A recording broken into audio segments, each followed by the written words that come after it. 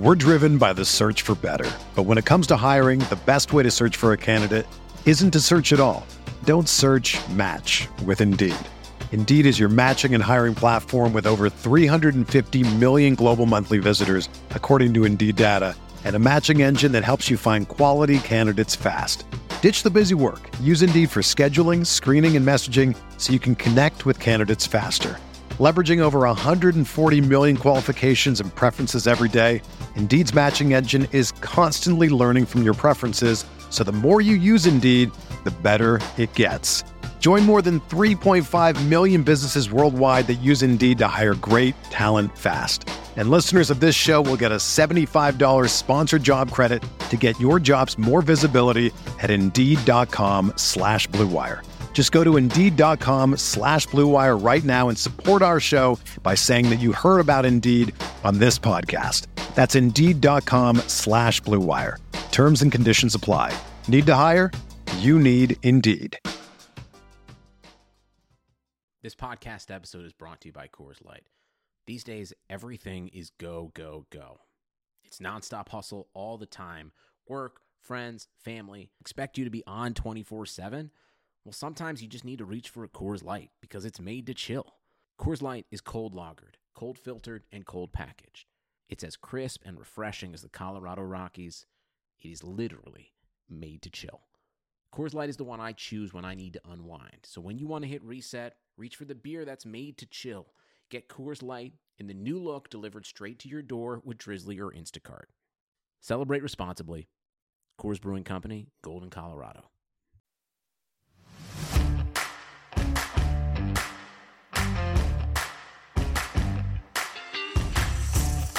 You're listening to Setting the Pace.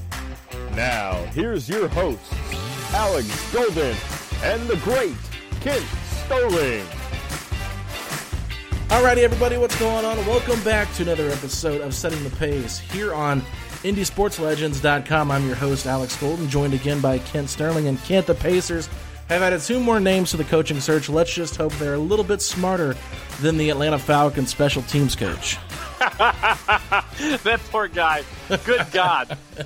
Even coming out of a timeout, what's the one thing you know about kickoffs and onside kicks? The defense, the recovering team, the receiving team, they can go touch it anytime they want. It's the team that's kicking that has to wait the 10 yards. Those idiots. Somebody's got to get fired.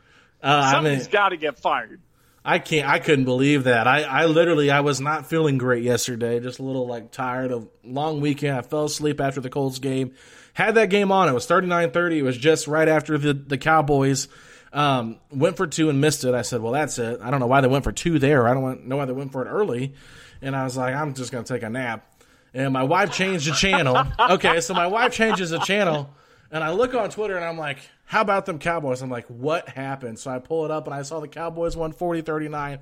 I couldn't believe it, Ken. It was one of the most amazing things to me. But I know this is a Pacers podcast, but the Colts looked good yesterday. I know we got some Colts listeners, so they did. It was fun to watch that. And I will tell you, my wife, for the first time in a while, watched a Colts game with me.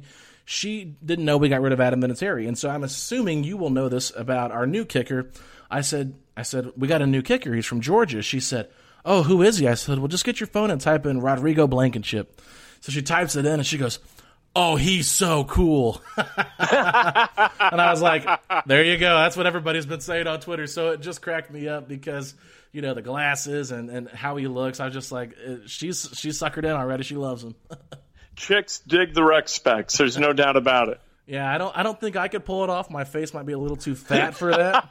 But if I had the muscles of Hot Rod, then I might go for it. But Kent, we got some Pacers news over the week, and over the weekend, Mike Brown, former Pacers assistant and coach of the Cavaliers and the Lakers, most notably with LeBron James, and he is interviewing for the Pacers head coaching vacancy. And then Shams Charania came out and said last week the Pacers interviewed with Billy Donovan today. So two pretty popular names. I want to get your thoughts on both those candidates. Well, we know them, right? We know who they are. So automatically fans like them. But I'm telling you, Billy Donovan, here's some numbers about Billy Donovan. This past year, the Oklahoma City, the Thunder, they went 44-28. The Pacers with Nate went 45-28. Over the course of the last 4 years, or the previous 4 years, the Thunder won between 47 and 55 games. All right, in the 55 game, that win season, that was with Kevin Durant. Mm-hmm. They have lost in the first round the last 4 years. Same thing that Nate McMillan just got fired for. To me, like, Billy Donovan is the negative version of Nate McMillan. Billy Donovan is white guy Nate McMillan. Why you would fire Nate McMillan to hire white guy Nate McMillan, I have no idea. Billy Donovan, that's who he is. He is the same coach that you just got rid of, minus the pigment. So let's be real about that. This would be a terrible hire for the Indiana Pacers. It would make no sense given that Billy Donovan has just gone through 4 years that are the very mirror image of Nate McMillan. Mike Brown, however, I'll tell you when he was a good coach. He was a really good coach when he had LeBron James. Yeah. When he had LeBron James, he was terrific. When he didn't have LeBron James, he wasn't so very good. Coming back 2013 and 14, they went 33-49. If you have good players, you're going to win a lot of games. And that's kind of Mike Brown's MO. He was an assistant coach here for a couple of years, kind of rescued Ron Artest during the brawl and made it so Ron, didn't have to do serious time in a Wayne County penitentiary or prison facility. And so that was good. I like Mike Brown a lot. But, boy, I want nothing to do with Billy Donovan whatsoever. Yeah, I'm going to be honest with you. I'm kind of out on both of them. And I will say definitely on Mike Brown. For this little clip I pulled from Sam Amico from Sports Illustrated, he kind of was just going back saying what's going on with the Pacers having interest in Mike Brown. He said, Mike Brown's teams have always been known for their strong defense and fairly methodical offense. Does that not sound like Nate McMillan to you? Yeah, that is Nate McMillan. And then he said, Brown has said he is a fan of ugly basketball. What? I mean, if that doesn't scream Nate McMillan, don't hire me, I'm Nate McMillan 2.0 or whatever. I mean, nothing against Nate. I mean, we won a lot of games with Nate in the regular season, but in the playoffs we didn't have great success. So for me, it's like, Mike Brown, I'm fine. Move on. Find somebody that's more innovative. I mean, I know you're against D'Antoni. I've been listening to Breakfast with Kent, and I know you did a special on anti-D'Antoni, but at least D'Antoni is different than what you just previously had. And that's what I want. I want to see something different. I don't necessarily love this, but Billy Donovan, like you said, I mean, the resume kind of speaks for itself. He's an okay coach. I think he's fine. I think he'd probably be better with an underachieving team. I don't think the Pacers need to be an underachieving team, trying to grow and be something better. I think he makes a lot of sense for like the Chicago Bulls, someone like that, a team that's trying to grow in the right direction. But I'm just not sold on him for the Pacers. I still think after seeing all the names, you got me hyped up more last week than I already was. But I think I'm still in the Chauncey Billups boat. I am too, and I'll give you another Mike D'Antoni thing that I really don't like, and that's that somebody from the Pacers was quoted as saying, or at least it was somebody from the Pacers has said that with Mike D'Antoni, you could have Victor Oladipo be the next James Harden. Yeah, I don't want Victor Oladipo to be James Harden. I want no part of that. I want Victor Oladipo to be Jimmy Butler. So whatever we got to do to get Victor Oladipo to be Butler, where when the Heat won in this series against the Celtics, he shot the ball 11 times. Mm-hmm. He trailed the entire starting lineup in shots taken. I don't believe Victor Oladipo would be a happy guy post-game after a win where he shot the ball 11 times. Mm-hmm. I think he'd be kind of crappy about that. And I need a coach who's going to impress upon Victor Oladipo the need to be that kind of player rather than be the next James Harden. What the hell do we want another James Harden for? We want a guy who doesn't win in the playoffs but scores 38 points a game. I don't need that. You want that? I don't want that. No, and I mean, you love James Harden's offensive game, and you've talked about how you think he's a top 10 player in the NBA based on his offense alone. And so, I mean, I think that's a bit of an extreme take for me, and I won't agree with all of that, but I will say James Harden is very special, and I just don't see that same type of player in Victor Oladipo. No, I mean, I honestly, I hate to say it, but I probably see more Westbrook in Oladipo than I see Harden based on how he plays. I mean, recently, after the injury, he's been throwing up a lot of threes, and they, were clanking the rim quite a bit. But I will say this, I got to ask you because we saw in that playoffs, it was a little bit frustrating to watch him play. We didn't see, the Vic that we're used to. But do you think that Vic thrives in a pick and roll situation better than what he was trying to do there, try to create on his own? Because I really think when he ran the pick and roll with Sabonis quite a bit, those two had such great chemistry, and it really opened up Oladipo's game. Here's what I think about Victor Oladipo is that he's listening to too many people. Yeah. And so I think that people, trainers in specific, are telling him that he needs to create on his own and not rely on the flow of the offense, that there's money to be made for people who can create on their own, because guys who can create buckets in the NBA are very, very valuable because they're very scarce. And so Victor Oladipo wants to be a part of that. But there's another part of Victor Oladipo, and this is the part of Victor Oladipo that I love. He is a people person. And he does want to win. I just think that there are people with access to Vic who are putting the wrong messages in his head. And as a result, he's playing a brand of basketball that I don't want him to see, and I don't think he's well suited to play. Like you mentioned what I think about James Harden.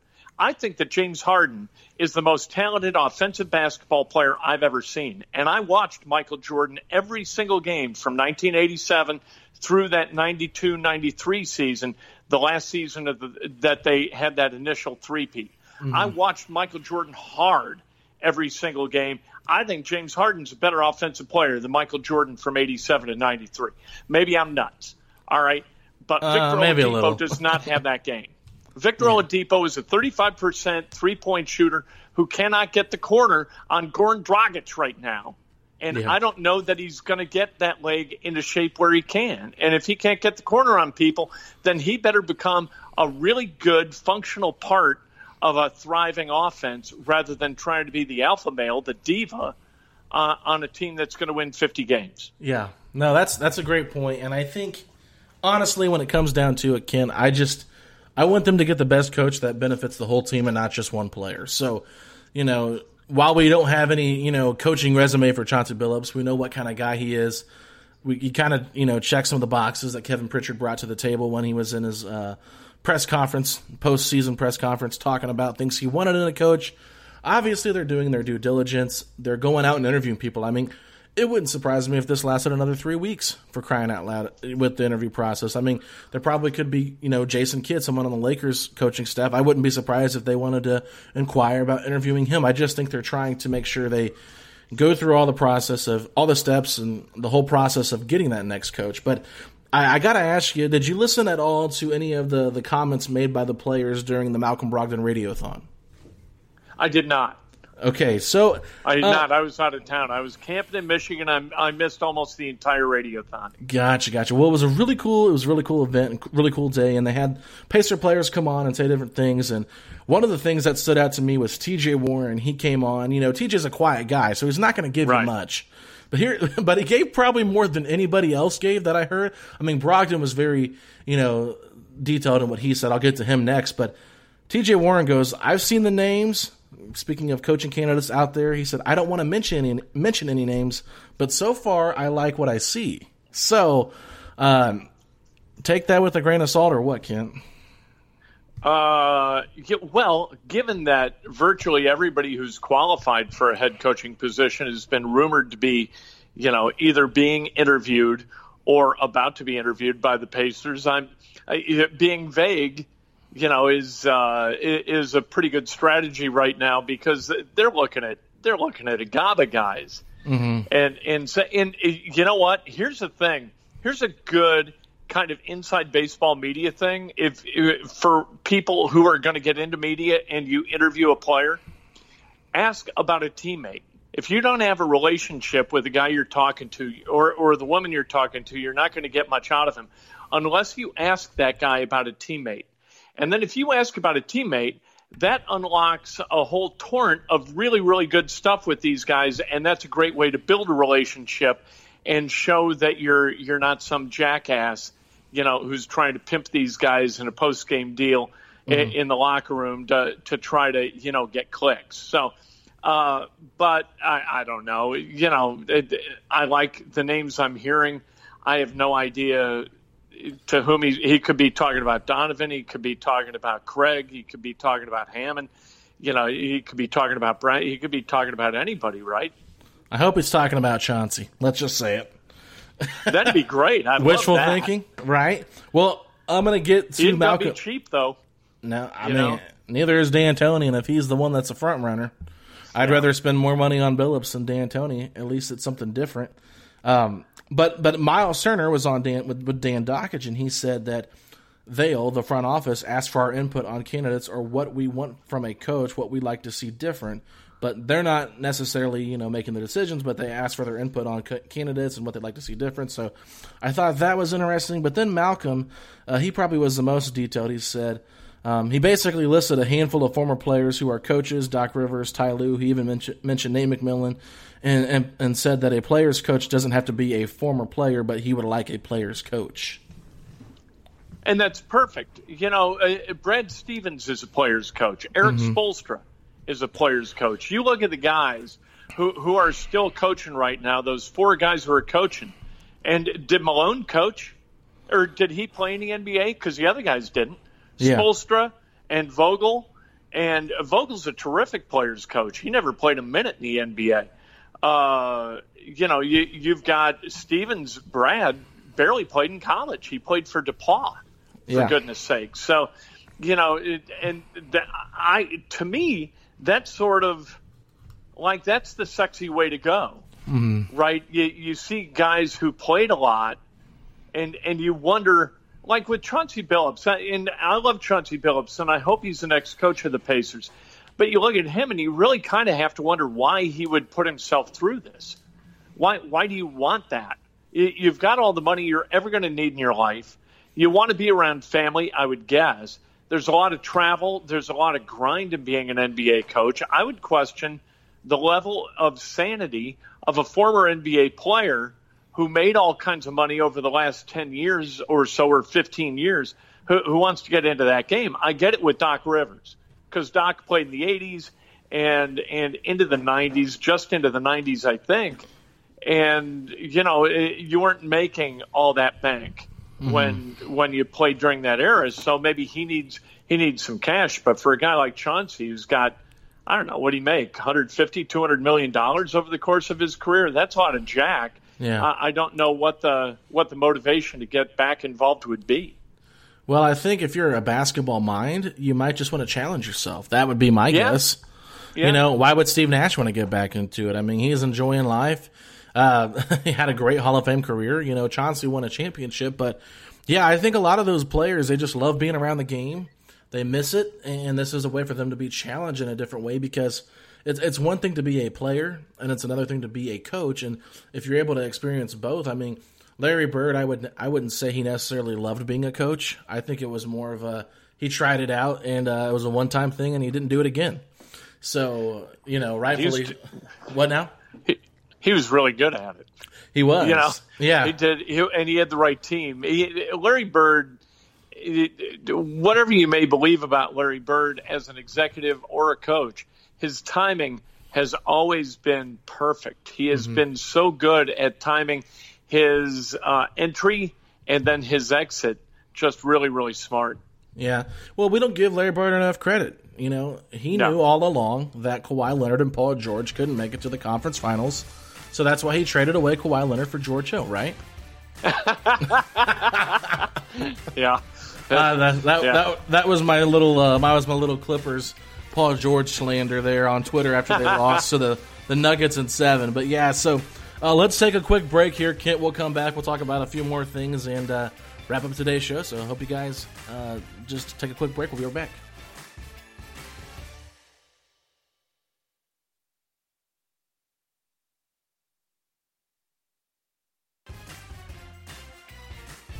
All right, everybody, we are back after a little bit of a break there, and Kent and I are going to talk about the NBA playoffs going on right now, and I got to get your thoughts.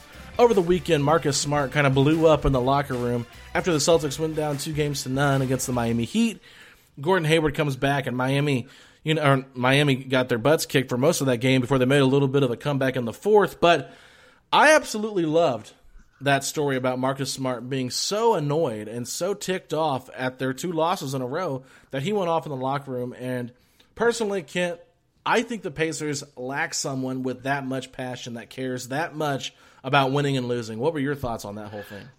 You know what? A lot of good can happen with something like what Smart did, and a lot of bad can happen. True. If you have a good thing going, and you have the wrong guy at the wrong time say the wrong thing, the whole deal can implode.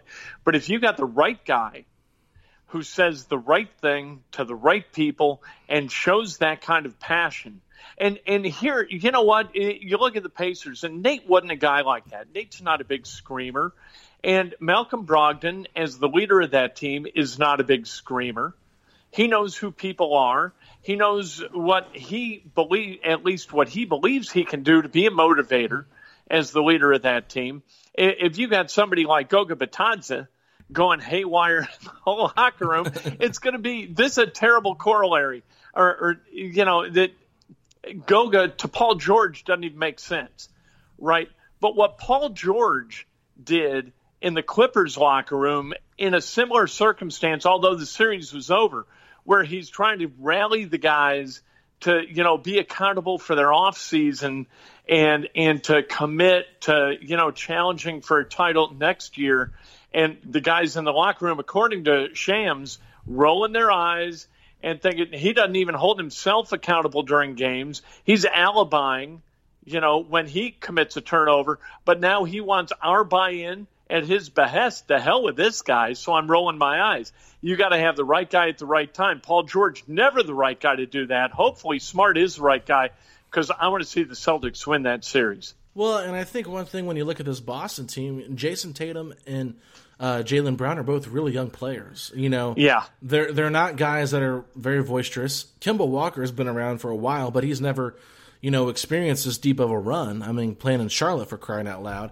And he's a pretty quiet guy, too. The more you listen to him, the more you realize he's just a good basketball player that's not going to say too much. And then, of course, Gordon Hayward's not out there. So Brad Stevens, to me, is fiery when necessary, but I don't think he's somebody that's going to get upset like that to the level that Marcus Smart got upset. So I really think it was a wake-up call. I think these guys responded the correct way in Game 3. And to me, everybody's like, making a big deal about this. They're going to have to break the team up. It's like anytime anybody gets on the locker room scuffle, we have to talk about breaking the team up. It's like this happened all the time with championship-level teams. And I think Draymond Green said it perfectly on NBA on TNT. If these guys aren't arguing and they're silent, then that's more of a problem. So I like that he got it out there. He let his feelings out. Hopefully this opens up some windows, because I think this Boston team is really fun, and I want to see this series go 7 games. It brings up a good story about Michael Jordan that's a little bit different. Not like lighting guys up in the locker room, but when they were playing the Phoenix Suns in the finals, the story from Steve Kerr is that Michael has a Miller Lite in one hand, a cigar in his mouth. He walks onto the team charter, or the private plane they're going to take to go out to Phoenix and hopefully finish that series. And he says, anybody thinks we're coming back to Chicago to play another game, get the plane. And that was the end of it. They went out to Phoenix, they raised hell, they beat the Suns' ass, and they didn't come back. When you've got a guy like, I don't know whether you have to bleep that or not. I will. It's a family podcast. But, when you've got a guy, an alpha male, who gets on your plane and lays it out and says, here's how it's going to be, you either listen or you dismiss. With Michael Jordan, you listen. With Paul George, you dismiss. With Smart, hopefully you listen. Because, again, I want to see the Celtics win. But you got to have the right guy at the right time, do the right thing. And if you don't in that circumstance, the series would have been lost anyway. So if you're smart, you may as well go after it. But if it comes from an honest place in your heart, and if it's not all blame-centric, if it's, look, I'm accountable for the way I played. We're all accountable. We're all a team. Now let's play to, our potential, and let's go out and win this game. Then I think you've got something. But you've got to walk the talk. You got to talk the talk. And if you can't do that, then it's going to ring hollow as it did with Paul George, hopefully again, not with Marcus. Well, and I mean, if you look back at Pacers teams prior to this, I believe Roy Hibbert came out and said we got some selfish dudes in this locker room, and that did not bode well for that team. It really affected their chemistry. They were already kind of torn apart whenever Danny Granger was traded, so that whole season became kind of a bit of a letdown, and you didn't really feel good about them going up against the Heat, even though they stumbled their way into the Eastern Conference Finals, going 7 with Atlanta, and I think they went 6 against Washington. It was just a really frustrating playoffs, and I know when Hibbert said that, I mean, it was more frustration with probably Lance and that group, but at the same time, there's some things you say to the media and some things you say to the team, and I think if Hibbert would have addressed that with the team and not the media, then it would have came across better. And I think we can kind of go back and just look at Michael Porter Jr. When they were down 3-1 against the Clippers, he said, we got to get more guys involved. It can't just be the two centers and, centered around 2 guys with Murray and Jokic. And I thought that was not handled correctly. So there's a right way of doing it and a wrong way of doing it. And you bring up Paul George. Today, an article from Shams Charania said, after the Clippers lost Game 7, Captain Paul George gave a locker room speech to his teammates about staying committed for another title run next year. In quotes, it was met by some eye rolls and bewilderment.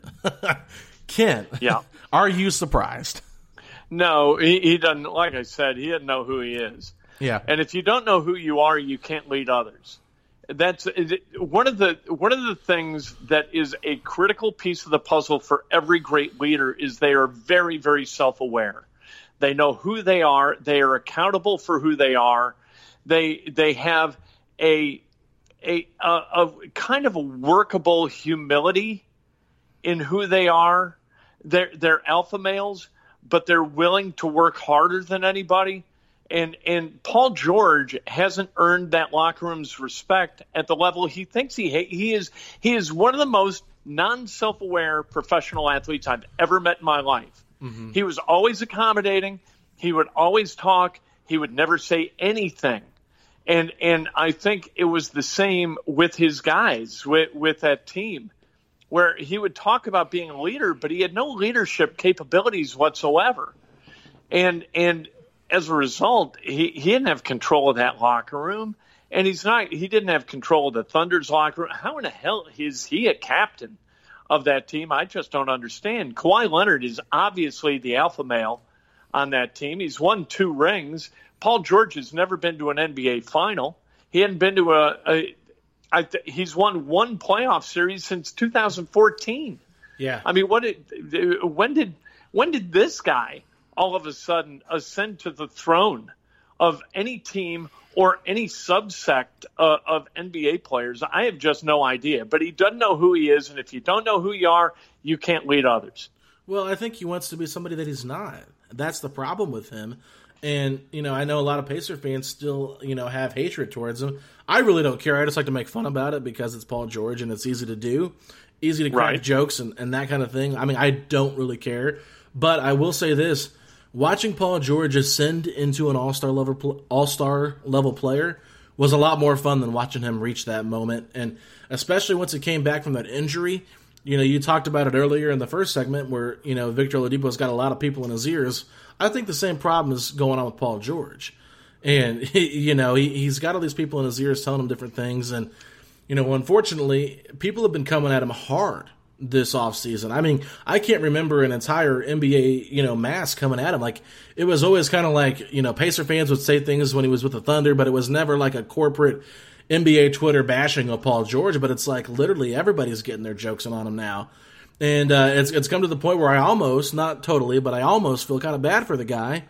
I just think that, Don't go there, Alex. Well, don't go there. I just want to tell Paul real quick, silence is golden, right?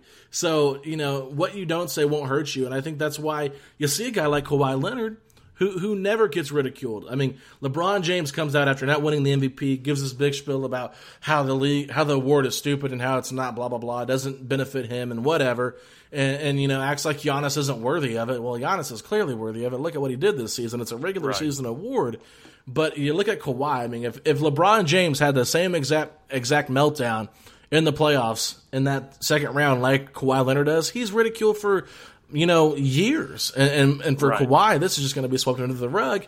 And I think a lot of it has to do with the fact that he's so quiet and you don't hear about him a lot until he's on the court. And I think Paul George could take some advice from his teammate. Yeah, the thing where I winced, and I still remember sitting in the Wayne Fusen media room, and Paul's there, and I don't know whether they're talking about an extension or whatever it was, and Paul's talking about this car ride out to Palmdale, California, or from Palmdale, where he said, I looked at my agent and I said, I got to be PG-13. And so he changed his number from 24 to 13, and it was all about this branding initiative. And I was like, oh, boy, how about just shut up and play? How about figure out how to win a championship? How about instead of figuring out how to brand yourself, how about trusting your marketing people to do that? Or guiding your marketing people away from this kind of idiocy and figuring out how to become a championship level player and motivate your teammates to do the same thing. How about we start to build the house from the foundation up rather than put all the ornaments on it before you've built before a brick is laid. None of it made any sense to me. And I thought, oh no, this guy is wandering down that road. And then sure enough, every time the Pacers played anybody with an all-star, Paul was out there hugging the all-star before the game, hugging the all-star after the game, not hugging the other guys, but the all-stars. It was like he wanted to touch that level, and by touching that level, become that level. And it just rubbed me every which wrong way.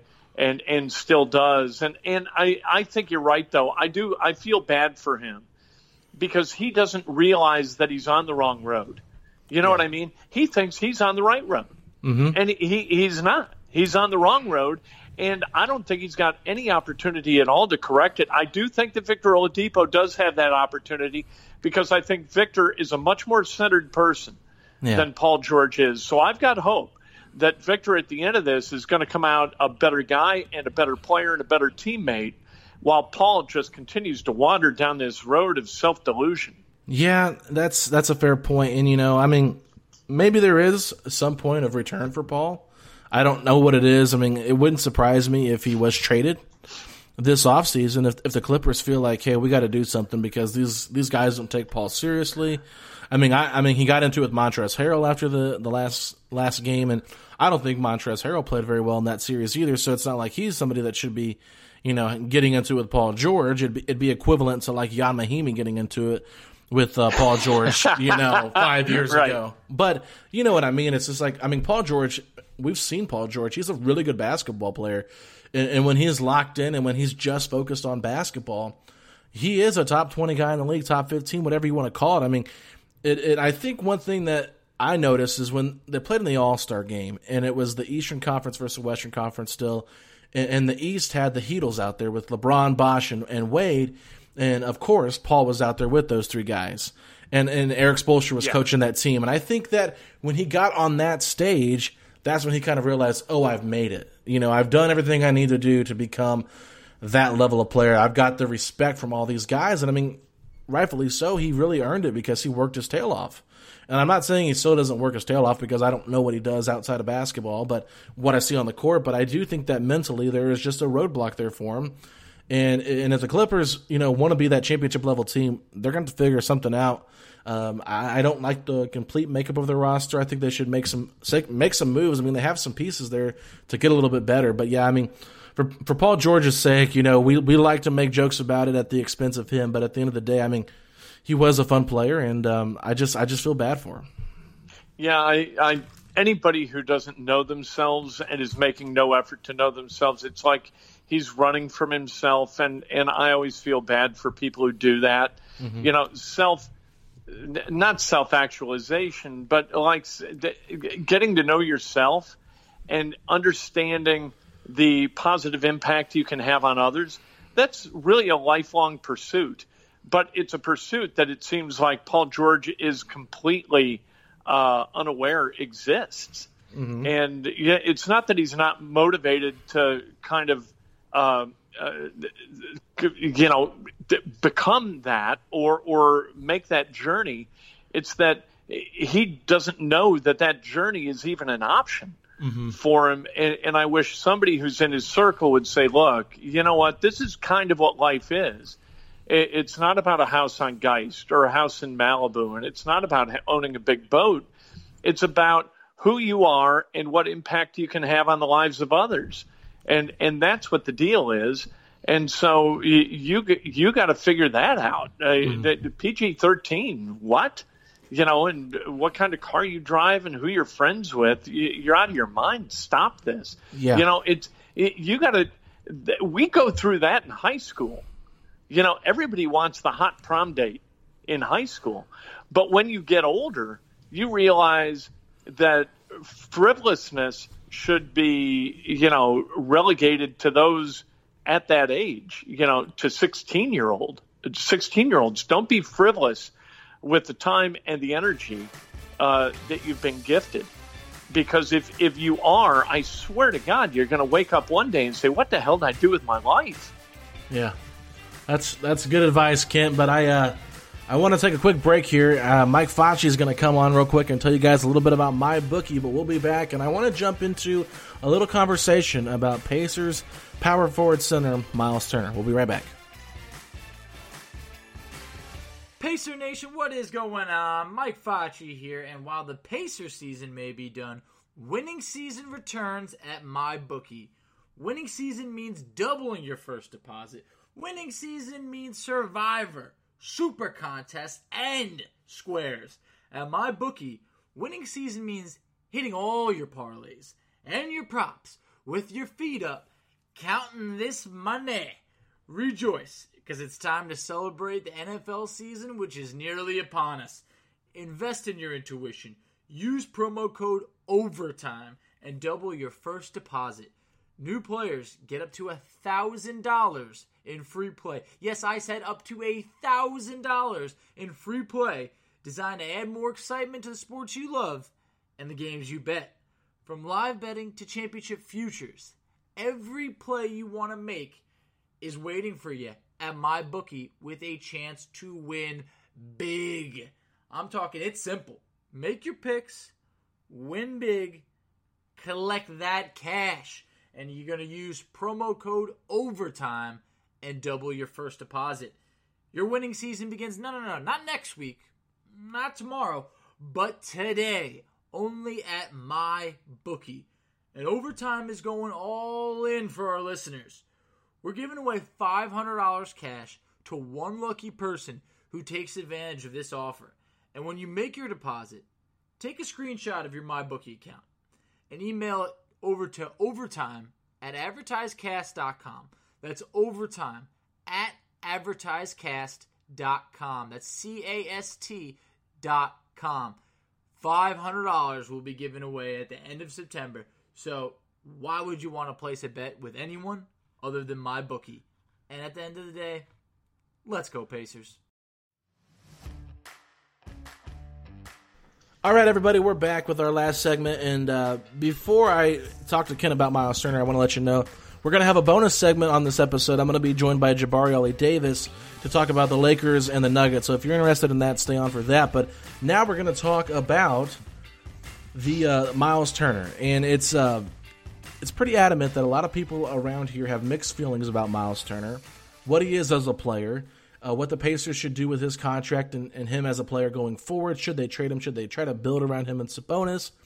Should they trade Sabonis and keep Turner? What should they do with him? And so multiple people have hinted at the fact that Turner is the most likely to get out of Indiana out of all the players they have. So Ken, I want to talk with you a little bit about Myles.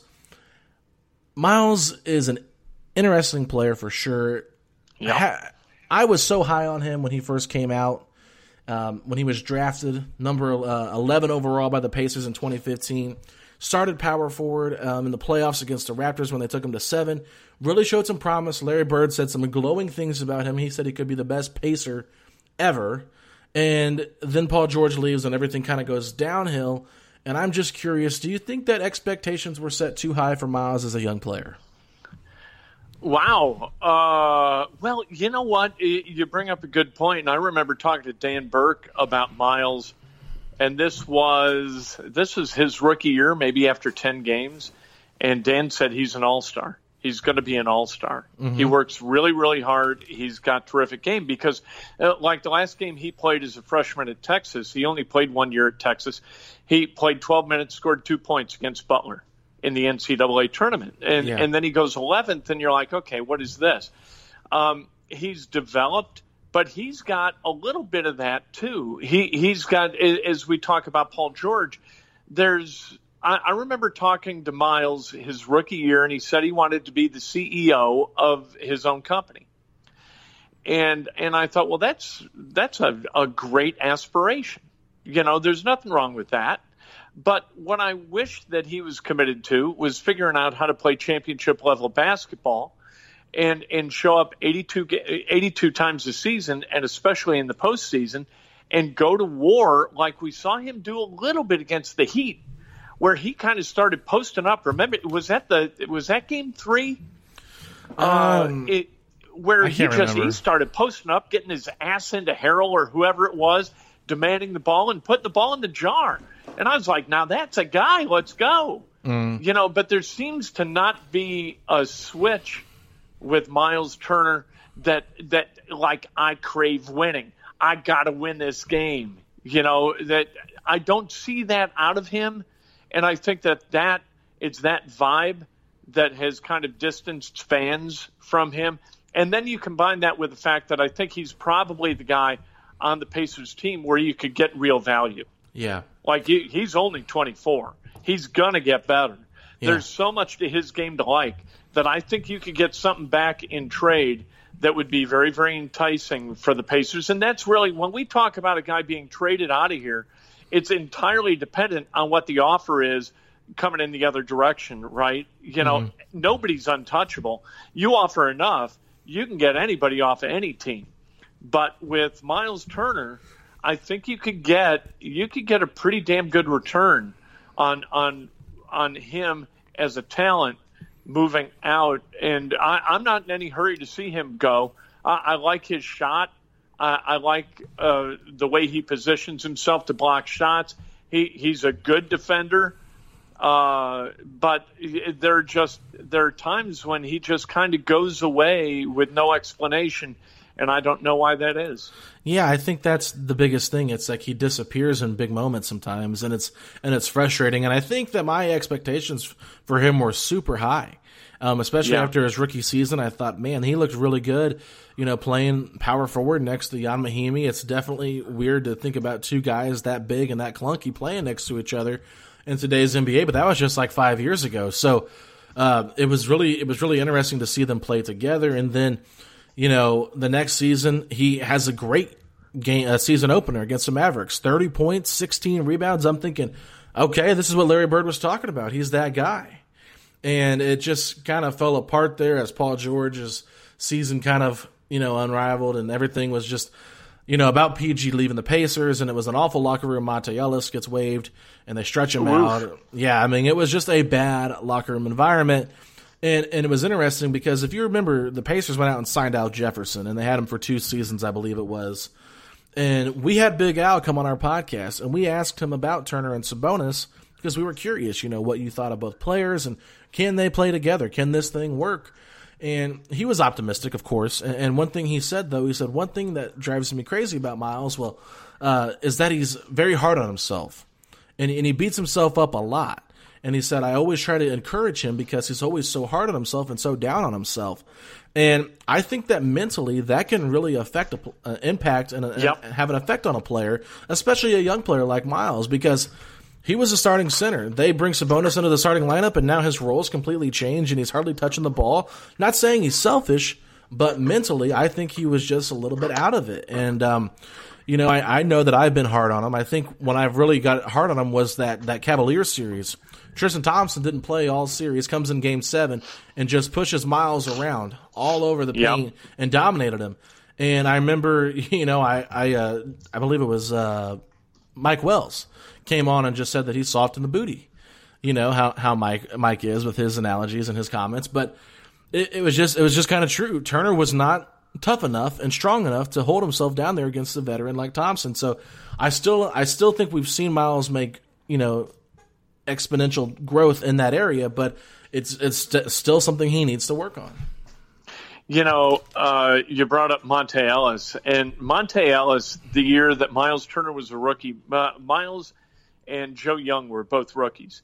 And Monte Ellis, with the media in the room, there are probably 10 of us in the locker room, with total indifference to us, obviously, and I got no problem with that, dresses down Myles Turner and Joe Young for not having spick and span, perfectly orderly lockers in the most profane way possible, to the point where I thought and Joe Young, he's an end of the roster guy, end of the bench guy, and not in China. He's scoring 7,000 points a game. Yeah. But at that point, that's who he was. But if I'm Myles Turner and I'm a rookie and I got this guy yipping at me about my locker, I'm getting angry. Yeah. And I'm going to put a stop to that now. I'm going to go at him, and whatever happens, happens. But I ain't taking this crap anymore. And I thought that the way Myles kind of sat there and accepted what Monte Ellis said, I was like, man, what gets this dude upset? What gets this guy fired up? Who's he going to be with 4 minutes left in a Game 7 where you got to get into a guy and you got to show your opposite number that you mean business, and you're there to take this guy's series away from him? What are we going to see out of the guy who wouldn't tell Monte Ellis to shut the hell up and come across the room and say, you got something to say, let's go? But that's not who Myles is. Yeah. We'd love to see him be that, but he's just not that guy.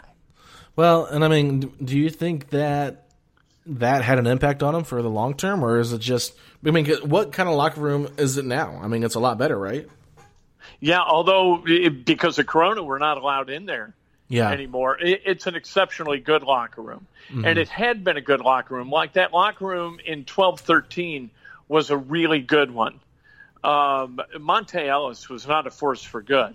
And that's the thing with Larry Bird. God bless Larry Bird. He's a Hoosier legend. We love him. He, a tremendous All-American at Indiana State, played at Springs Valley and was unbelievable in Indiana All-Star. Anyway, all that stuff aside, that guy did not understand how locker rooms fit together and how chemistry works. And that he kept throwing if you go to a produce section and you got to cook a meal, you go to the grocery store, there are people who can shop for the ingredients and know how to assemble them correctly. Larry had crazy disparate ingredients that didn't go together at all, and he's got oranges, in mashed potatoes, and he's got, it's there's peanut butter on, the salads. None of it worked. It was just insane, and that was part of it. But I don't think that corrupted I don't think being dressed down by Monte Ellis meant a lot to him. But I think that it should have. You know what I mean? Right. And I don't think you can build a guy into either you're the kind of person who walks across the room and says, here, you want to hit me, but you better hit me hard, because if you don't hit me hard, I'm going to beat your ass. That kind of attitude is not stuffed into everybody. And if you don't have it, I don't think you will have it. Myles Turner, here, you know what? I think this sounds like I'm being negative. If Myles Turner was my son, I could not be prouder of what that guy is and the way he handled himself in the locker room. Mm-hmm. But if you want to win championship rings, you need to be something different than the guy who's going to allow Monte Ellis to dress your ass down. Yeah, I mean, and I guess part of that, like, that's a really cool story. I think it's interesting for sure. But I really think he's a rookie, and Monte is a veteran on this team. He probably was just trying not to overstep his boundaries. I mean, I think if somebody kind of says something to him now, I think you might push back a little bit more. I don't think you would let somebody just ride him for it because he's a little bit more solidified and is the longest term pacer on that roster right now. So you know what though? Here's another thing. All right, my nephew's at Indiana. And he's going around through like this pledge business with fraternities. Right. And so he was in the process of like rushing a fraternity. And so this fraternity, I don't know, some guys on the fraternity started to hit him and then spat on him. Oh, no. And so he's done with the fraternity, and good for him. There are people who would want to be a part of that so that they can spit on people. There are people like my nephew who just walk away and say, you people are jacked. I'm done with this crap. And then there are people who say, okay, you spat on me. I got a problem. Whap, whap, whap. We're going. Yeah. I want the whap, whap, whap guys on my team who are going to go win championships. I don't need the guys who want to be a part of whatever twisted wreckage of a culture that represents. I don't want guys like that in my locker room. And that Monte Ellis was ever invited to be a part of that silliness is to me, a pox on the career of Larry Bird as an executive. And that Myles didn't correct it. You know what? I'm all about being a nice guy, but you can't let people spit on you, and you can't let people MF you around a locker room in front of your teammates and the media, or you got a big problem in that locker room. No, and that's a fair point. I think there definitely was a locker room issue, and that's why Monte was not brought back, and that is why they stretched out that final year, which they're still paying for to this day. So it just kind of goes to show you how much they wanted to get Monte off that roster. And they should have really known that. I mean, Bird should have known that. Like, Monte was not the most coveted guy because they got him for $44 million for 4 years, and there weren't a lot of suitors after him. I think it was like one other team. So, as good as Monte was with Golden State in his early career, I think, he had a decent run in Dallas, but with the Pacers, it just was not very good. And when it comes to Myles, though, I look at this young guy and I think this guy has a lot of tools. This guy is a terrific rim protector. This guy can really shoot the three and put the ball on the floor at times, and he can make things happen. And it's like I've unfortunately cornered myself into where I made a decision early on between him and Sabonis, and I was Team Sabonis from like the first year that Domas came here. I just love the way he played the game, and I love the confidence that he played with. And it's almost it's probably on me because I kind of was really hard on Myles, and I kind of give Sabonis a pass quite a bit when he does things that he could do better as well. So I just look at this team and I think everybody expects Turner to be traded. I'm probably in that boat as well, but I do think that depending on who they get as a coach, it makes a big difference in if they believe they can compare him and Sabonis together, if they think they can try this experiment out and make it work. But if they do trade him, I'm not just trading him just to trade him. I think that's stupid. I think you got to trade him for someone that's going to make sense for the future of your roster. I wouldn't just get rid of a guy because fans think he's not as good as he should be. No, I couldn't agree more. But like when we get to attitude, and I know that Myles is a better 3-point shooter.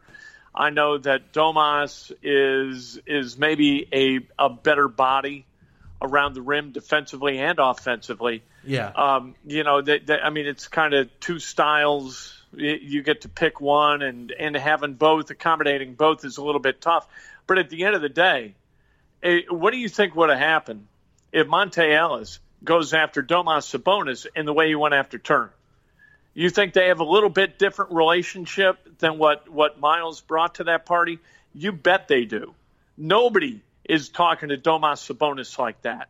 Nobody would have talked to, whether he was a rookie or a 10-year vet. Nobody's going after Al Jefferson like that.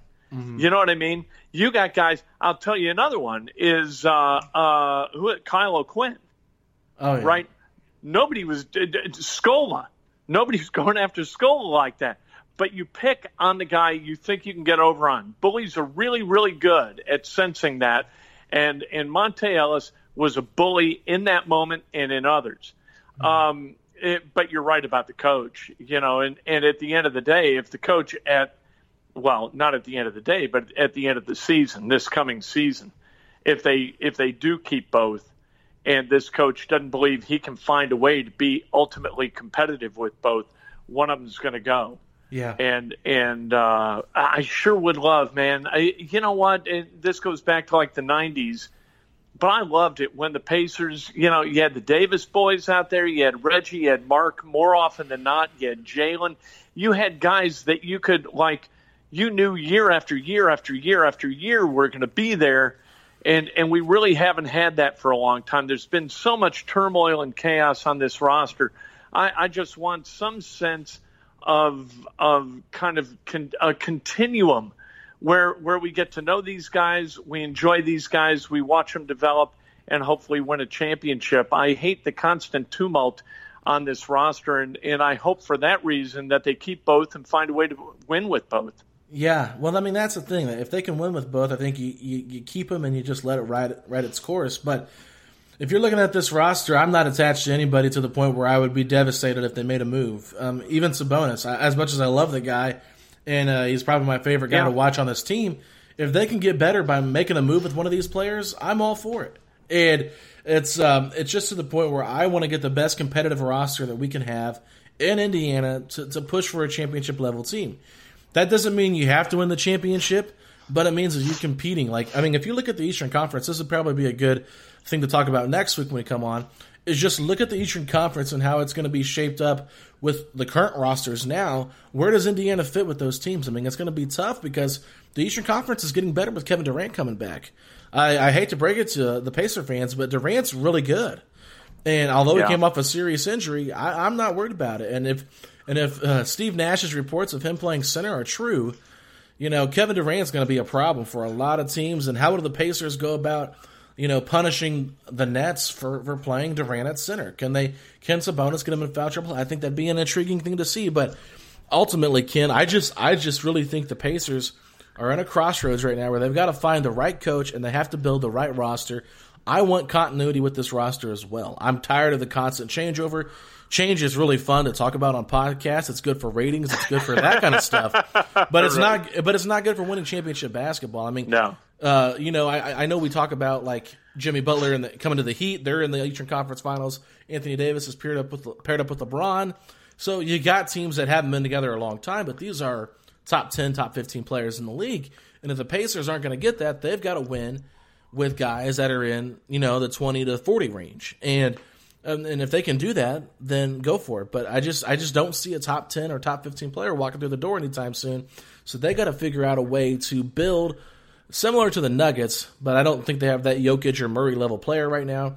But they got to build similar to that, where it's more of a deep team than it is a star-driven team. Yeah, and you brought up the Heat, kind of the same deal. Yeah, Although Jimmy Butler is more an all-star level player, but they found Butler.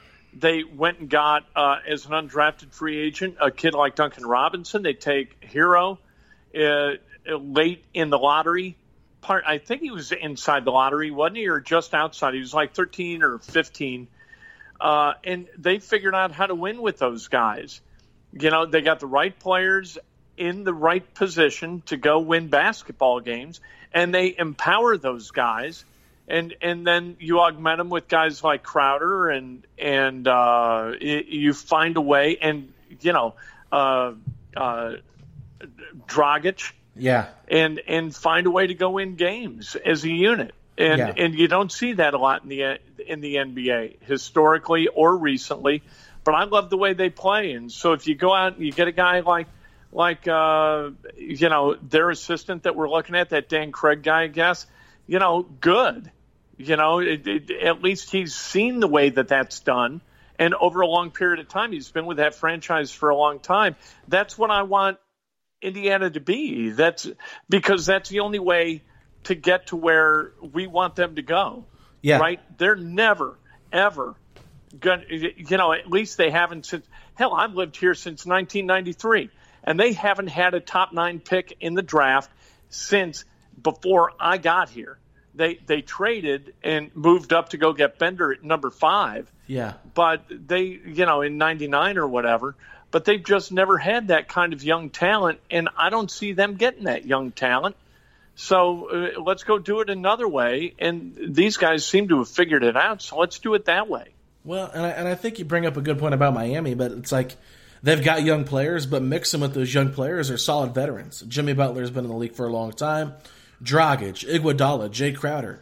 I think sometimes we undervalue the importance of veteran leadership on a roster. And if you look at this Pacers team, I mean, Justin Holiday is their oldest guy, but they really lack those veteran-type players. They're all around the same age. I mean, looking at just the entire rest of the playoffs right now, all these teams have really solid veterans. I mean, I know Denver, their solid veteran to me is Paul Millsap. Even though he's a little bit washed, he's been in the league for a long time. He's very composed under pressure. Obviously LeBron James has been in the league for multiple years. Gordon Hayward's been in the league for a long time as well.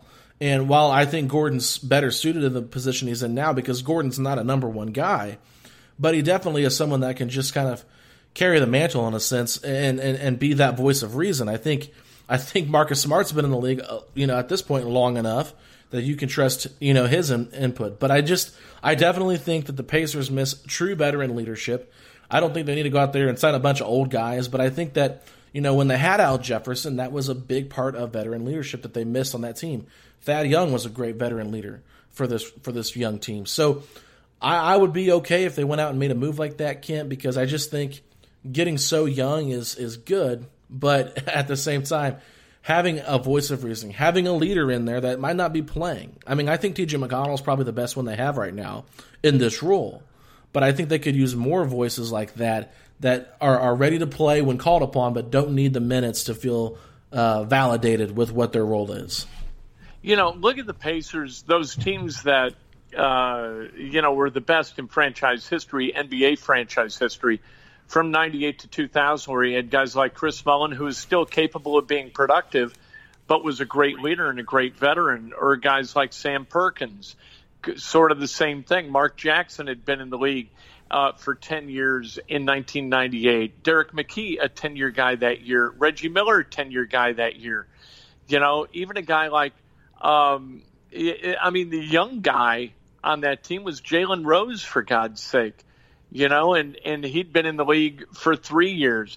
In that year, in that era, you really kind of had that cross of veterans and young guys that I think propels a team like the Pacers to go play at a high level. And you brought up Andre Iguodala.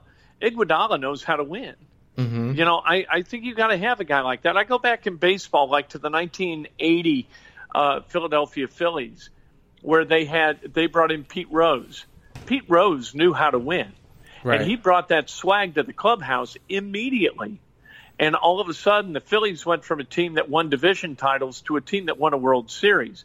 If you got guys who have won, know what it's like, know what it takes, you've crossed one of the bridges toward that end, and so I mean, who the Pacers got, I'm trying to think, in my head, who's won a championship on this team, and I'm coming up blank. Justin Holiday.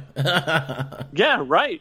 So good, nice, and he's the old man. He's the only guy in the roster that's 30 or over, right? Everybody else like 28 and younger. I think they got to get older. But if they trade a 24-year-old who you've kind of languished with for 5 years, or this is Myles' 5th year, right? You all of a sudden when he's 24, he's a goner. You don't really reap the reward of the seeds you were trying to sow as you develop the kid. I just assume they stand pat. I know that's not sexy, and it doesn't make for great podcast material. Nope. But I'd like to see this roster come back virtually intact and see what they can do with another guy as a coach. No, I think they need to make a trade. I don't buy into the two bigs working long term. I think they got to make a decision on one of them. I'm obviously gonna say Sabonis is the one they should keep. But I think, what player we're getting back makes a big difference. I mean, I'm not just trading, like I said, just to trade him, but everybody and their mom wants the Pacers to go out and get Drew Holiday. Well, Drew Holiday is coveted by 5 or 6 different teams right now, so it's going to be hard to offer something that trumps what other teams can offer. And we've talked about, because a lot of people have brought up Gordon Hayward's name. This will be our last topic here, Kim. But a lot of people have brought up Gordon Hayward's name to the Pacers, and I've kind of had reservations on that, because I think Hayward's in his last year. It's $30-some million. It's a lot of money to pay a guy. You'd probably have to give up both Lamb and Turner to get him, and that money could make the trade work. But I just think what we saw from Gordon Hayward in Game 3 in that Heat NBA Eastern Conference Finals, you saw someone that can play make. We saw someone who's a really solid player and a good leader. I just think that the Pacers could use someone like that. He doesn't have to be the guy, but if you put him with Sabonis, Oladipo, and Brogdon and Warren, I think that's a really fun starting 5. And I think that you have a really smart basketball team, and a team, outside of what Victor's going to be, you don't have a lot of egos in that starting 5 either. So that's why I'm intrigued by a move like that. But I definitely think we saw how much Boston missed the playmaking of Gordon Hayward. And I think that if the Pacers could get him for 1 year and then try to re-sign him, that would be better than trying to make this double big work. And I do know that he and his wife are building a house here. Ooh. So there's that. Does that mean anything? I don't think that one has to do with another. I think he just wants to live here when it's all said and done. But anyway, Gordon is going to make $34 million for so tell me, Gordon's an interesting dude, but 6'7", 2 1/4, a guy whose game is at least similar statistically to a guy like T.J. Warren. So what do you do if you give away Turner? How's this work? Well, what do you mean? How him and Warren coexist? Yeah, how him and Warren coexist, and what you do? Who do you move Warren then to the 4? Yeah, I think you just put one. I mean, Hayward's been playing the 4 all year long. So, I don't think you'd have a problem with it. Depending on who your coach is, I think it's just matchup-wise, who's the better defender. We saw some really, really solid defense from T.J. Warren all year long, and I think if you're worried about their offensive production, I think similar to Sabonis and Turner, you could stagger their minutes, where one of them is on the court with the second unit, dominating the second unit. Now, I don't know if TJ would be better in that role or Gordon would be better in that role, but I think Gordon would make more sense in that role for me personally, just because he would be okay running with the second unit, especially if you still got McDermott, a really lights-out shooter. You can figure things out. Aaron Holiday, I'm excited by him. Then you could play Justin at the 4 some if you had to do that. Maybe get a little bit bigger. Maybe play Goga some now and give him a chance to prove what he's got. And, now you got me excited. Well, and you got a veteran like Gordon out there with him. So that's kind of why I'm intrigued by it, Kent. So it's just, I don't even know if Boston's going to move. I'm just saying, if he is available and the Pacers can trade him and Turner and Lamb or Turner and a couple other players to get him, I think it makes a lot of sense, because at the end of the day, you just need basketball players that are smart and that can help this team grow. And then, if Vic decides he wants to leave, well, then you already got Gordon Hayward in place, and then you can go out and trade Vic and get somebody that maybe fits the roster better as well. So now you kind of got a core you can build around, and you said you wanted to build around a core for a while. I would be okay with a core of Brogdon, Warren, Gordon Hayward, and Domantas Sabonis, and then figuring out what you do with Oladipo and the rest of the roster. Hey, so Lamb and Turner kind of match up. You get to what? $28.5 million, and then next year Hayward is scheduled to make. Is he supposed to make 34 or something like that? Well, is that right? I think it's 32 or 34. What you could do then is if you're the Pacers, you could. Yeah. I think you get 1.25% on the tax, so that could make up for that. Plus, you could throw in everybody's favorite Pacer, TJ Leaf, in that deal to make the money work. And then, of course, and then Boston will just cut him, right? Because they don't really want him. But it'd be hilarious though if Brad saw something in TJ Leaf, and all of a sudden TJ Leaf turned into a 14-9 type guy. How hilarious would that be? Well, I don't think he could be much worse of a defender than Enes Kanter. That's for sure. Yeah, that's a good point. That's yeah, a good point. That's just kind of what I'm thinking. I mean, I'm not saying Boston. All right. But I just like that core. Do you not like that core? No, I do. Okay. But I like but here's a great piece of advice I got from Rick Venturi. Now he's the radio analyst for the Colts radio network. He said he was talking to Frank Kush one night, and Frank Kush at that point, he was an old guy head coach and about to get run out of town when the Colts first came here from Baltimore. He was a head coach. And he told Rick, sometimes the best solution for a crisis is a good night's sleep. Yeah. And what he meant is, don't hurry into a solution for a problem until you see it right there in front of you. And this problem with Sabonis and Turner, this might work itself out somehow. This might not need a proactive solution from Kevin Pritchard. Maybe you just let this percolate a little bit, and the correct path is going to show itself. I don't think that, while that sounds weak, like to us, but I think that's a pretty damn good strategy for a guy like Pritchard. Let's see how this goes. And then if somebody blows you away with an offer, go ahead, and the path becomes clear. But I don't need Kevin to be really proactive about this in order to solve a problem that may not require a solution in the end. Yeah, that's a point. I don't know if I agree with it, but I just want Kevin to be proactive, to be honest with you. I want to see what he can get with this roster. He's been pretty laid back, I feel like, since he's been here. Not very aggressive in the trade market. He's been all about culture and letting these guys play together. And they overachieved in year one when he took over, basically, with Paul George wanting out. They overachieved that next year. Then Oladipo gets hurt. So it's been kind of a bumpy ride for him. Injuries have really derailed the Pacers and what we can see from them going forward. So that's another point there I guess you could make. If the Pacers have been healthy, what would they be?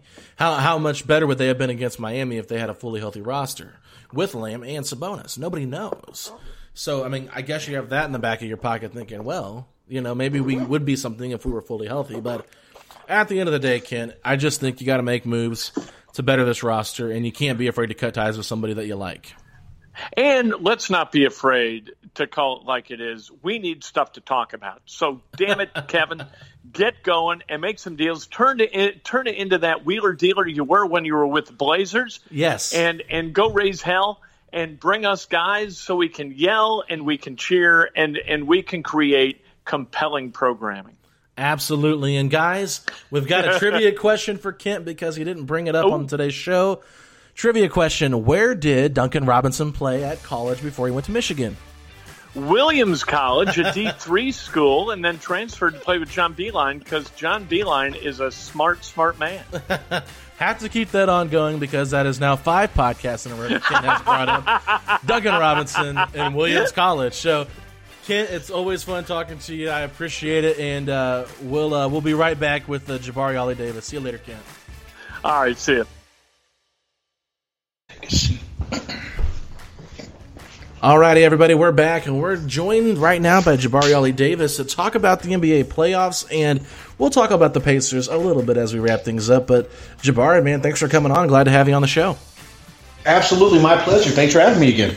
Absolutely. It's been a while since we've done this, and I think the last time I did this, it was with a totally different platform. So it's good to have you back on the show, and your Los Angeles Lakers are looking really, really good right now, up 2-0 on the Denver Nuggets after the game-winning shot by Anthony Davis. Frank Vogel, former head coach of the Indiana Pacers, is the current coach of the Los Angeles Lakers. So, Jabari, what have the Lakers done in this bubble to really ramp things back up? Because they were not playing super well in the seeding games. Yeah, and you know what's interesting about it is, people were making a big deal out of that. And, yeah, I may have been one of those folks that was just trying to play it too cool for school. But part of me did wonder, are they really taking these games seriously? Because if I'm not mistaken, after game 1, or it was either game 1 or game 2, they had already officially locked in that top seed. So it really just felt like at least initially, or throughout the rest of the seeding games, it was just a matter of nobody get hurt, everybody stay healthy, be ready to go, when the lights come on. Now, outside of the first games of the first 2 series, they have been at that level, at least defensively, that we saw, heading into the situation before the pandemic. And quite frankly, if LeBron and AD are playing at their best or giving you a max effort, and this squad is defending at the level that they have shown, especially over the course of this bubble action, it's going to be difficult to beat them. It's just that simple. Yeah, I mean, Anthony Davis, LeBron James, two of the top 5 players in the NBA, and you could even make a case maybe Anthony Davis is better than top 5, maybe he's top 4, who knows? But it's all subjective. But I'm curious, those two guys have been playing great. What other players on the Lakers have really stepped up to make this team complete? It really, this will sound cliche, but it truly has been a total team effort. Like, it's one of those where in a given night, and one of the things that I really appreciated about what Frank Vogel and that coaching staff did in the previous series, it was evident that after game 1 against Houston, it would not be in their best interest to play their centers really at all, but especially to be leaning upon their centers, and obviously go with a smaller lineup with AD at the 5. One of the things that I've really appreciated is that you haven't seen people complaining. You had it's kind of similar to what we've seen out of Miami, how they had a certain rotation heading into the postseason, and all of a sudden it was like, nope, these are the guys we're going to go with, and everybody over there has embraced their role. It's really been good to see with these Lakers because and again on a given night it could be Kuzma, whether he's scoring or doing little things that, quite frankly, he simply didn't do in those first few years in the league. Or Alex Caruso had a big game in game 2. Really, Rajon Rondo, as much grief as I have personally given him, because, quite frankly, he was not good in the last 2 regular seasons. He has been spectacular to the point where I will no longer sarcastically say playoff Rondo, because it appears to be an actual thing. Yeah, well, Rondo definitely has been a bright spark for the Lakers.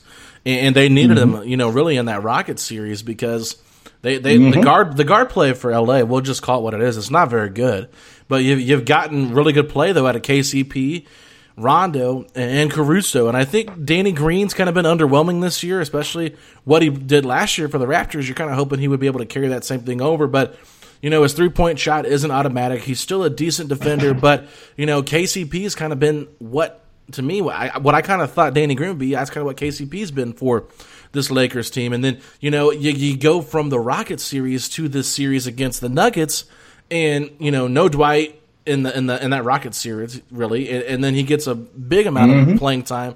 So it's just these guys being ready. I think they're all focused. They all are ready to win a championship. But it's kind of crazy because if you think about it, about a month ago, when the bubble was about to shut down, I mean, the players are really about to leave.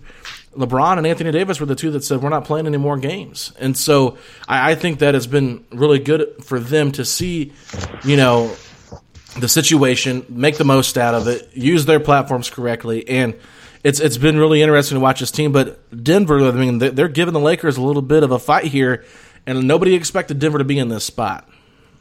Yeah, I won't lie to you. I picked Utah in the first series. I picked the Clippers in the second series. Yeah. And I'm picking the Lakers in this series. Now, that's not a knock against Denver. And you know what? You're right. It is a testament to the work that they put in. Obviously, Jamal Murray was phenomenal early in the playoffs. He was also very good during stretches of the Clippers series. But the answer has been Nikola Jokic. And I'm one of those individuals that it took me a little bit of time to come around on him. Not because I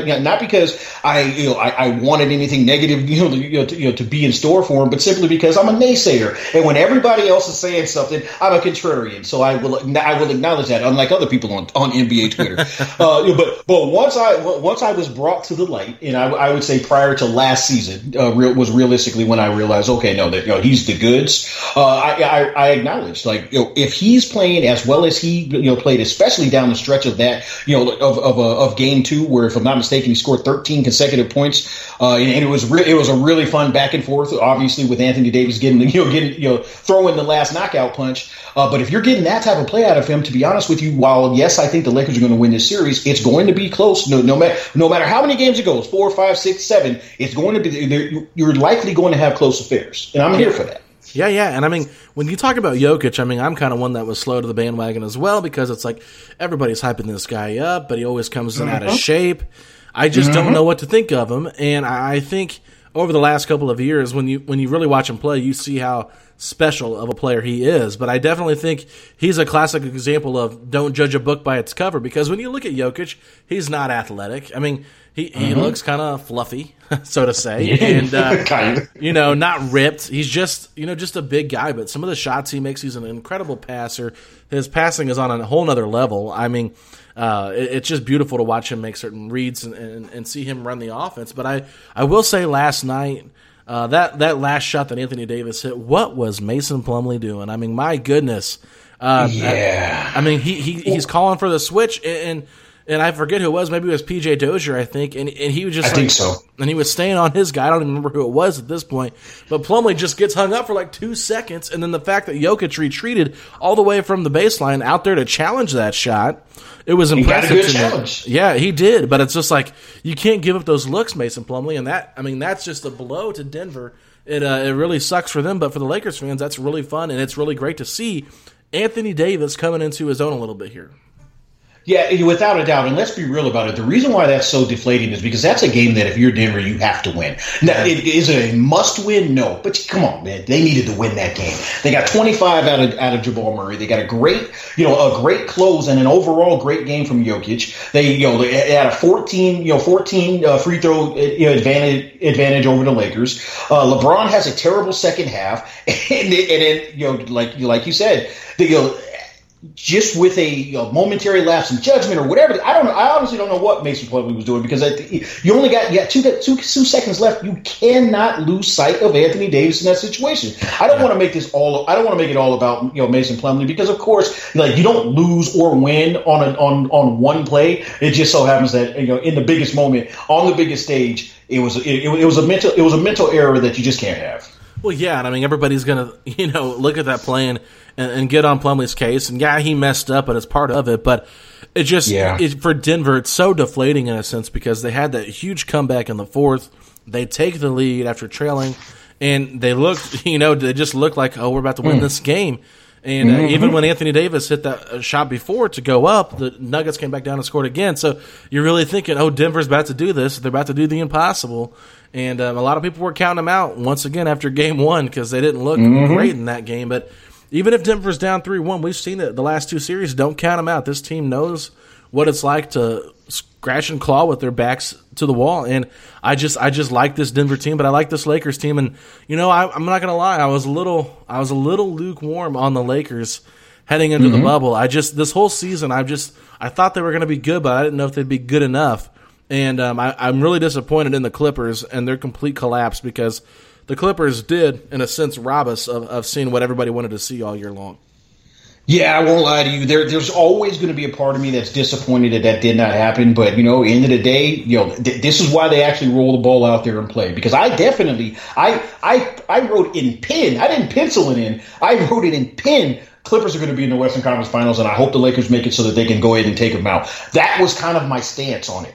All of this, but like I said, that's why they actually play the games, of course, because when it really came down to it, I'm not going to lie to you. I think if Dallas is fully healthy, now of course you can't help injuries, but if Dallas is fully healthy, I think Dallas might actually take Denver, take the Clippers out in that situation. So obviously the Clippers, even though on paper they look like they looked like they were going to be the champs, shout out to them for being paper champs. In reality, it was still the same old Clippers, and to be honest with you, with all of the moves that they made in this offseason, that has to hurt.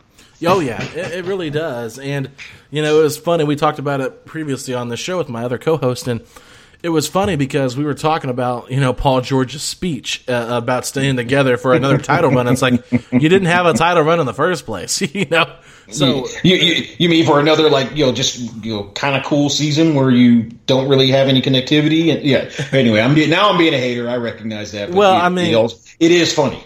No offense to Paul George, but he hadn't been out of the first round in like 5 years. So, to get out of the first round was a big step for him. To get to the conference finals would have been a huge step. He hadn't done that since he was with the Pacers in 13-14. So, maybe he needs to pump the brakes and realize who he is. And we said we kind of just feel bad for him because he doesn't understand the player that he is, where his role is. Like, you're just you're in a sense just a guy on the team that's really good.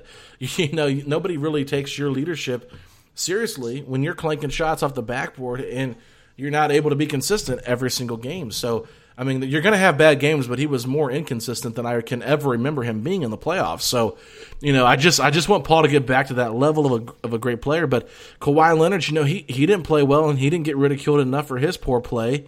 And it's just frustrating to see. But as far as the Lakers go, I mean, they're up 2-0. What team in the Eastern Conference do you think they match up better with? Oh, man, it's funny. We actually discussed this on our show last night, and I went back and forth, and I still feel the same way. Like, you go up against Miami, and to be honest with you, I would be very interested in seeing that AD versus Bam matchup. Now, obviously, it's not just going to be a one-on-one situation. Miami has great defense. Lakers can also play great defense, and it would be a team effort. But that's a matchup that I would like to see, even though, to be honest with you, while Miami does have a lot of length and a lot of perimeter wings, I don't think they have anybody that can guard LeBron. So I think the tougher matchup, and obviously the matchup, well, I shouldn't say obviously. Obviously, if you know that I grew up in Southern California during the 80s, I want to see Lakers in Boston. Even though I think that's a more difficult matchup, because I think with Boston having everybody there, Gordon Hayward especially is is back and still in that mix. Having 3 or 4 guys that can knock down shots and as well as an overall defense that plays together and plays for one another, and you got that it guy in Marcus Smart. I know a lot of people may not love him, but he's absolutely that it guy for that one of the it guys for that team. That's just going to be a tough series no matter what. So if I'm the Lakers, I'll be honest with you, I'd feel confidently against any of them, but if I could, I'd probably want to sneak by the Heat. Yeah, and I mean, it's interesting because I think that the Heat have some guys they could throw at LeBron. I think Jimmy Butler is capable of going up against LeBron. I mean, they obviously went out and traded for Jay Crowder and Iguodala. Obviously, Iguodala's washed, but Iguodala has also had pretty good success against LeBron in the playoffs. There's no doubt about that. They have a really nice history, so that would be a fun dynamic as well. I mean, I'm intrigued by both Eastern Conference teams. I think both of these teams have been fascinating stories. They've done great in the bubble. I was really high on Toronto coming into this because I really liked the way they were playing in the seeding games, and I thought that they would give Boston a run for their money. I thought they would win it in 7. Then I thought they would actually beat the Bucks because I didn't trust the Bucks, and I really wasn't sure what this Heat team was. But I think when you look at the Heat, the biggest thing for them has been the improved play of Tyler Hero, the growth we've seen from him just in the moment. Jay Crowder's shot has been pretty consistent, and I think the biggest factor, though, is not Jimmy or Bam. I think it's been Goran Dragic. He has been the killer. He's been the X factor for that Heat team, and I think Marcus Smart and the Celtics really did a good job of trying to eliminate his success, and that's why I think that they got off to a good start in that game 3 where they won the game. I actually think that's an excellent point, specifically because look, when Dragic has it going, obviously on the offensive end, the Heat are just tough because you're going to get Jimmy grinding out anywhere from 18 to 28 ish points. What you're going to kind of get from everybody else. But when Dragic gets up into the the 20s and the high 20s, it just gives them that that go-to guy. I actually just quickly reference like that potential matchup with the Lakers. The reason why I specifically said that they don't have somebody for LeBron. LeBron takes Jimmy to the box and he goes to work against him. And the situation with Iguodala, he's washed. I mean, maybe he's got something left in the tank and he's just storing it up for that, just in case matchup. But I just don't see it there from him. So, but either way, I'm not going to lie to you. I would love to see either of them. I'm certainly not going to get ahead of myself as a Lakers fan, because like you said, Denver is tough. They've got the knowledge, not just the belief. They've got the knowledge that they can come back from a 3-1 deficit. So. I'm not going to get ahead of myself, but it would be fun to see. Yeah, I really think any of these matchups would be fun with all of the 4 teams involved because, Boston and Denver would be a weird matchup. I think Miami and Denver would be a weird matchup. So I'm excited for this, Jabari. I know we got game 3 tomorrow night on Tuesday. So if you're listening to this Tuesday morning, it'll be tonight between the Lakers and the Nuggets. But we have Boston and Miami got a nice little break. They don't play till Wednesday night. And I think that really just had to do with trying to get the series back kind of in sync because the Heat and Celtics started a little bit earlier with Denver going to 7 games against the Clippers. So, Jabari, as we kind of close things out here, I want to get your thoughts on the Indiana Pacers, A, firing Nate McMillan, and B, out of all the candidates you've seen them linked to or that they have interest in, is there anyone that sticks out to you that would make good sense for the Pacers going forward? It's interesting. Like, I'm not one of those people that's going to sit on the sideline and say, like, oh, hey, how could you possibly do that to Nate McMillan? Because I do think that as a coach, you're hired to be fired oftentimes. Just from the outside, it did look peculiar, specifically because, and I know that a lot of this has been covered, and I'm sure you guys have been discussing it on your show, so I don't mean to rehash. The only thing that looked weird is just the fact that they, just a couple weeks prior said that they were going to re-up. Right. Ultimately, he's gone, and it is what it is. So moving forward, now obviously I've heard all of the same names, that have been thrown out there. The Mike D'Antoni one, the reason why that intrigues me is because what are they going to do with that roster in terms of the system that he likes or the system that he's going to be running with? It doesn't necessarily match up right now. So that would lead, so the fact that his name was thrown out there so much, it leads me to believe that they might be, looking at swinging for the fences and really making some significant changes with the roster. And to be honest, I don't really know what's out there that would make them, that would make a great deal of sense, or what's actually available that would make a great deal of sense. To play in his system. All of that said, it still feels like, and please correct me if the rumor has been dispelled or if they've corrected it. It still feels like it's going to end up being a Mike D'Antoni situation, and I'm always excited for that. Yes, I've had my quibbles with him at times, but I'm always excited for to see what he can do. With the impact that he can have on an offense. Right. I mean, I guess his name has just kind of lingered around. He was the first one that was mentioned, so that was kind of the big thing. And, there's been more names recently. Mike Brown. Woj tweeted out that Mike Brown was being interviewed by the Pacers. Shams came out and said Billy Donovan was interviewed by the Pacers. I'm out on both those guys. I talked about that at the beginning of the show. Not a fan. I don't think that it's I think it's a lateral move from McMillan to both those guys. I think D'Antoni is probably one of my top three because of his offensive innovations. I don't think... Yes, the roster will change if he is the coach. There's no doubt about that, and I think the Pacers are willing to make changes because Victor Oladipo is a free agent, and they got to make sure that they make the right decision on him, whether they sign him, whether they extend him, whether they trade him. So it's up in the air. Nobody really knows what's going to happen, but Kevin Pritchard did say in his press conference that he expects the market to be very busy with trades because I don't know how much money will be available for free agency. So that is kind of where we're kind of like interested in seeing what kind of players could be moved. A lot of people around here are expecting Myles Turner to be traded out of him and Sabonis. And I think a lot of people are intrigued by the D'Antoni offense with Sabonis at the center position, how it would look different. Obviously, he couldn't do the same thing he did in Houston, but it might be a little bit more reminiscent of what they did in Phoenix. Could they go back and kind of run that kind of style? So it's interesting to say the least, but a name that we're really high on this show is Chauncey Billups, and it's almost just because it's a new person. You don't have to worry. I mean, if you're going to hire an assistant, of course they've worked their way up, but with Chauncey, it's new, and I think that he's going to cost money. He's highly coveted by other teams as far as wanting to be in the organization, an assistant coach, that type of thing. He's been linked to Ty Lue as his head assistant coach wherever he goes. So it was interesting to see that he got an entire article from Woj that, after he had just released the 15 or whatever it was the day before, and Pritchard said he wanted to hire a player's coach. So that's kind of where we're thinking Billups made some sense. And, we're really intrigued by Billups. I would say our top three consensus here on the show is Billups, D'Antoni, and then Dan Craig from Miami, an assistant. I got you. So, I mean, all of that would make sense. And I'm going to be honest. The Billups situation, what it feels like to me is like, hey, but we might be able to find something incredible in the mystery box. Now, that's not to take anything away from him. I want Chauncey to get an opportunity, just like I'm happy for Steve Nash getting his opportunity. I would love for Chauncey to get his opportunity, and if it happens with you guys, I would want him to be successful because, quite frankly, I hate it when former players get an opportunity, and then for whatever the reason is, oftentimes it's not necessarily just on them. It doesn't work out, and then we never really hear from him again. So like that's always my hesitation when it comes to guys just kind of like walking off the street and doing it. But I would be happy for him and for you guys if that did happen.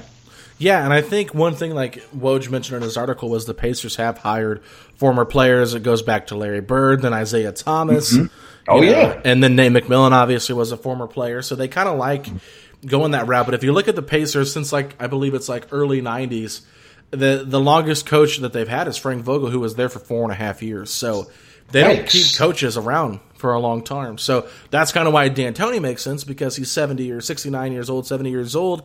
He doesn't want to coach for another 10, 15 years probably. So he'll get in there 4 or 5 years, make about, $5 to $7 million a year, and get another 35 before he goes and retires for the next 20, 30 years that he's got left of his life. And that makes a lot of sense. But Chauncey makes sense in the sense that you get a player that has a relationship, like they mentioned, with Malcolm Brogdon, with Victor Oladipo, and with Myles Turner, which was reported. So that's kind of why we're intrigued by that. But Becky Hammon obviously is a hot name. A lot of fans around here have always been curious to see what she would do.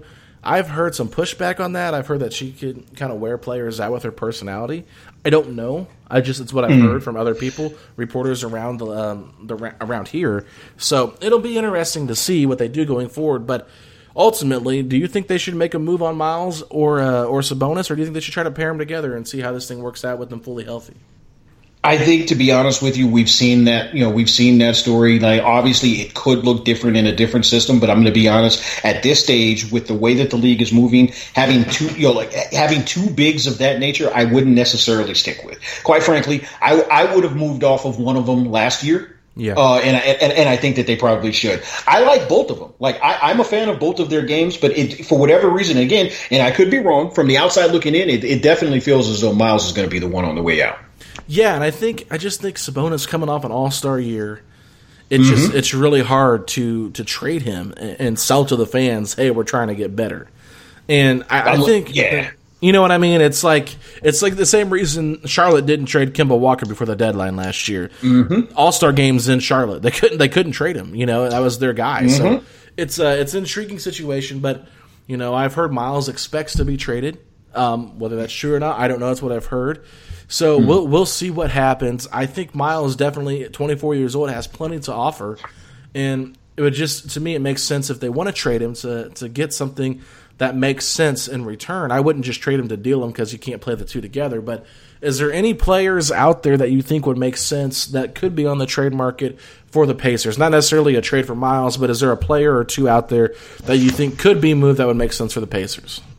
I know Jeremy Lamb is coming back, and that's good. They need more wings. They need more guys like a Zach LaVine. Yeah, I have no idea whether he'll ultimately be moved, but it's certainly something that Chicago should be looking for. Looking to do, specifically because what are you wasting all of this young talent for? But whatever, I'm not going to let me get off of Chicago. But a player like that, another scoring wing, is exactly what I think you guys could use. And quite frankly, if you end up going with the Mike D'Antoni direction, look for somebody like that. Yeah, because I think one of the names that a lot of fans have been talking about here, there's two names really. Buddy Hield with Sacramento. I think he makes a lot of sense. He's around the same age group, 27 years old now, and that's right around the core of the Pacers guys between Brogdon, Oladipo, and Warren and Sabonis, and then Drew Holiday, because of course we have the two other Holidays here, so everybody wants the three to get together for a family reunion.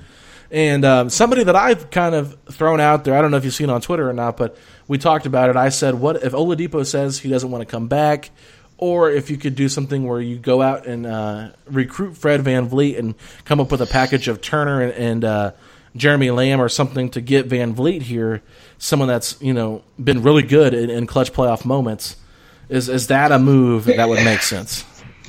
It's funny with VanVleet because my initial reaction is always he's diminutive. No, the guy gets it done. So let me come off of my old outdated way of thinking about things. Yeah, I think I do think that he could help the team, but for whatever reason, this just feels to me like you still need more scoring wings. Oh, yeah. And while yes, he can fill it up if you're going to put the resources into it, I would go with a bigger guy that can also defend defend other guys. But I'll put it like this: I don't think you go wrong if you end up with a Fred VanVleet, because you're right. He has shown that he can step up big in big moments. And I think that's why Drew makes sense, because he's a defensive guard. Another guy that we just talked about before you came on was Gordon Hayward. A lot of Indiana ties here. He just bought a house here, so people are obviously jumping on that, saying, oh, he just bought a house in Indiana. So basically, I think he wants to live here once he's done with his career. But interesting. It would be interesting because he's got 1 year left, player option. You could offer, once again, a combo of Jeremy Lamb and Myles Turner for Gordon Hayward. It kind of makes sense for Boston if they want to move on from Gordon, if they don't want to pay him $34 million with all the wings they have. And then that gives them a little bit more depth at the center position with Myles. Yeah. I like Tice, but is Myles better than Tice? I mean, that's debatable. Tice has had a really good year. But I think Gordon Hayward is someone that, while he's not the most athletic, he's a really smart player who can still get it done and is a great playmaker. I think that he would benefit, or the Pacers would benefit drastically from him being on the roster. I think that trade makes too much sense. Like, I'm going to be honest. Like, as you described, I was like, oh, you know what? I would love the pairing of Tice and Myles as opposed to Tice and Cantor. Yeah. That would absolutely help them. And you're right. If ultimately they determine that Gordon Hayward's not in their future plans, especially with the player option in that final year, it would make a great deal of sense. Yeah, there's a lot. You're right. There's a lot of movement that could take place in a very short period of time. Absolutely. I mean, we don't know what's going to happen, so this is all hearsay. But I love talking about it. But all right, so we're going to wrap things up here. You guys can find Jabari on Twitter at Jabari Davis NBA. You can also check out their podcast, Dunks and Discourse. Josh Eberly and you still do that, right? We do still do it. For whatever reason, people continue to listen, so we appreciate it. Well, hey, it's I've listened to it. I know that I am bad about getting around to listening to all the great podcasts out there because there's so many. But I do try to check in with everybody throughout the year. But, with covering the Pacers, I usually listen to Pacers podcasts to try to get my fill of what's going on. But anyway, Jabari, thank you so much for coming on. We really appreciate it, and we hope we can get you back on soon. Absolutely, my pleasure. And in the off season, if you want to talk about these things, I would love to because, I, like you, enjoy it as well. Awesome, man. Well, we'll have to do that. And you guys can check us out on Setting the Pace at Setting the Pace 3. I'm at Alex Golden, and we thank you all for coming on to this lengthy episode. Hope you guys enjoyed it. We'll talk to y'all next week. Sugar Ray Leonard, Roberto Duran, Marvelous Marvin Hagler, and Thomas Hearns. Legends, whose four-way rivalry defined one of the greatest eras in boxing history. Relive their decade of dominance in the new Showtime sports documentary, The Kings. A 4-part series premiering Sunday, June 6th, only on Showtime. Spring is in the air at Littleton Coin Company, and we want to help you brighten your collection. Visit us at littletoncoin.com all month long to enjoy 15% off your purchase. With a wide selection of coins, paper money, supplies, and more, Littleton Coin Company has something for every collector's taste. Use promo code SPRING at littletoncoin.com for 15% off your purchase all month long. Restrictions apply. Littleton Coin Company. Serving collectors since 1945.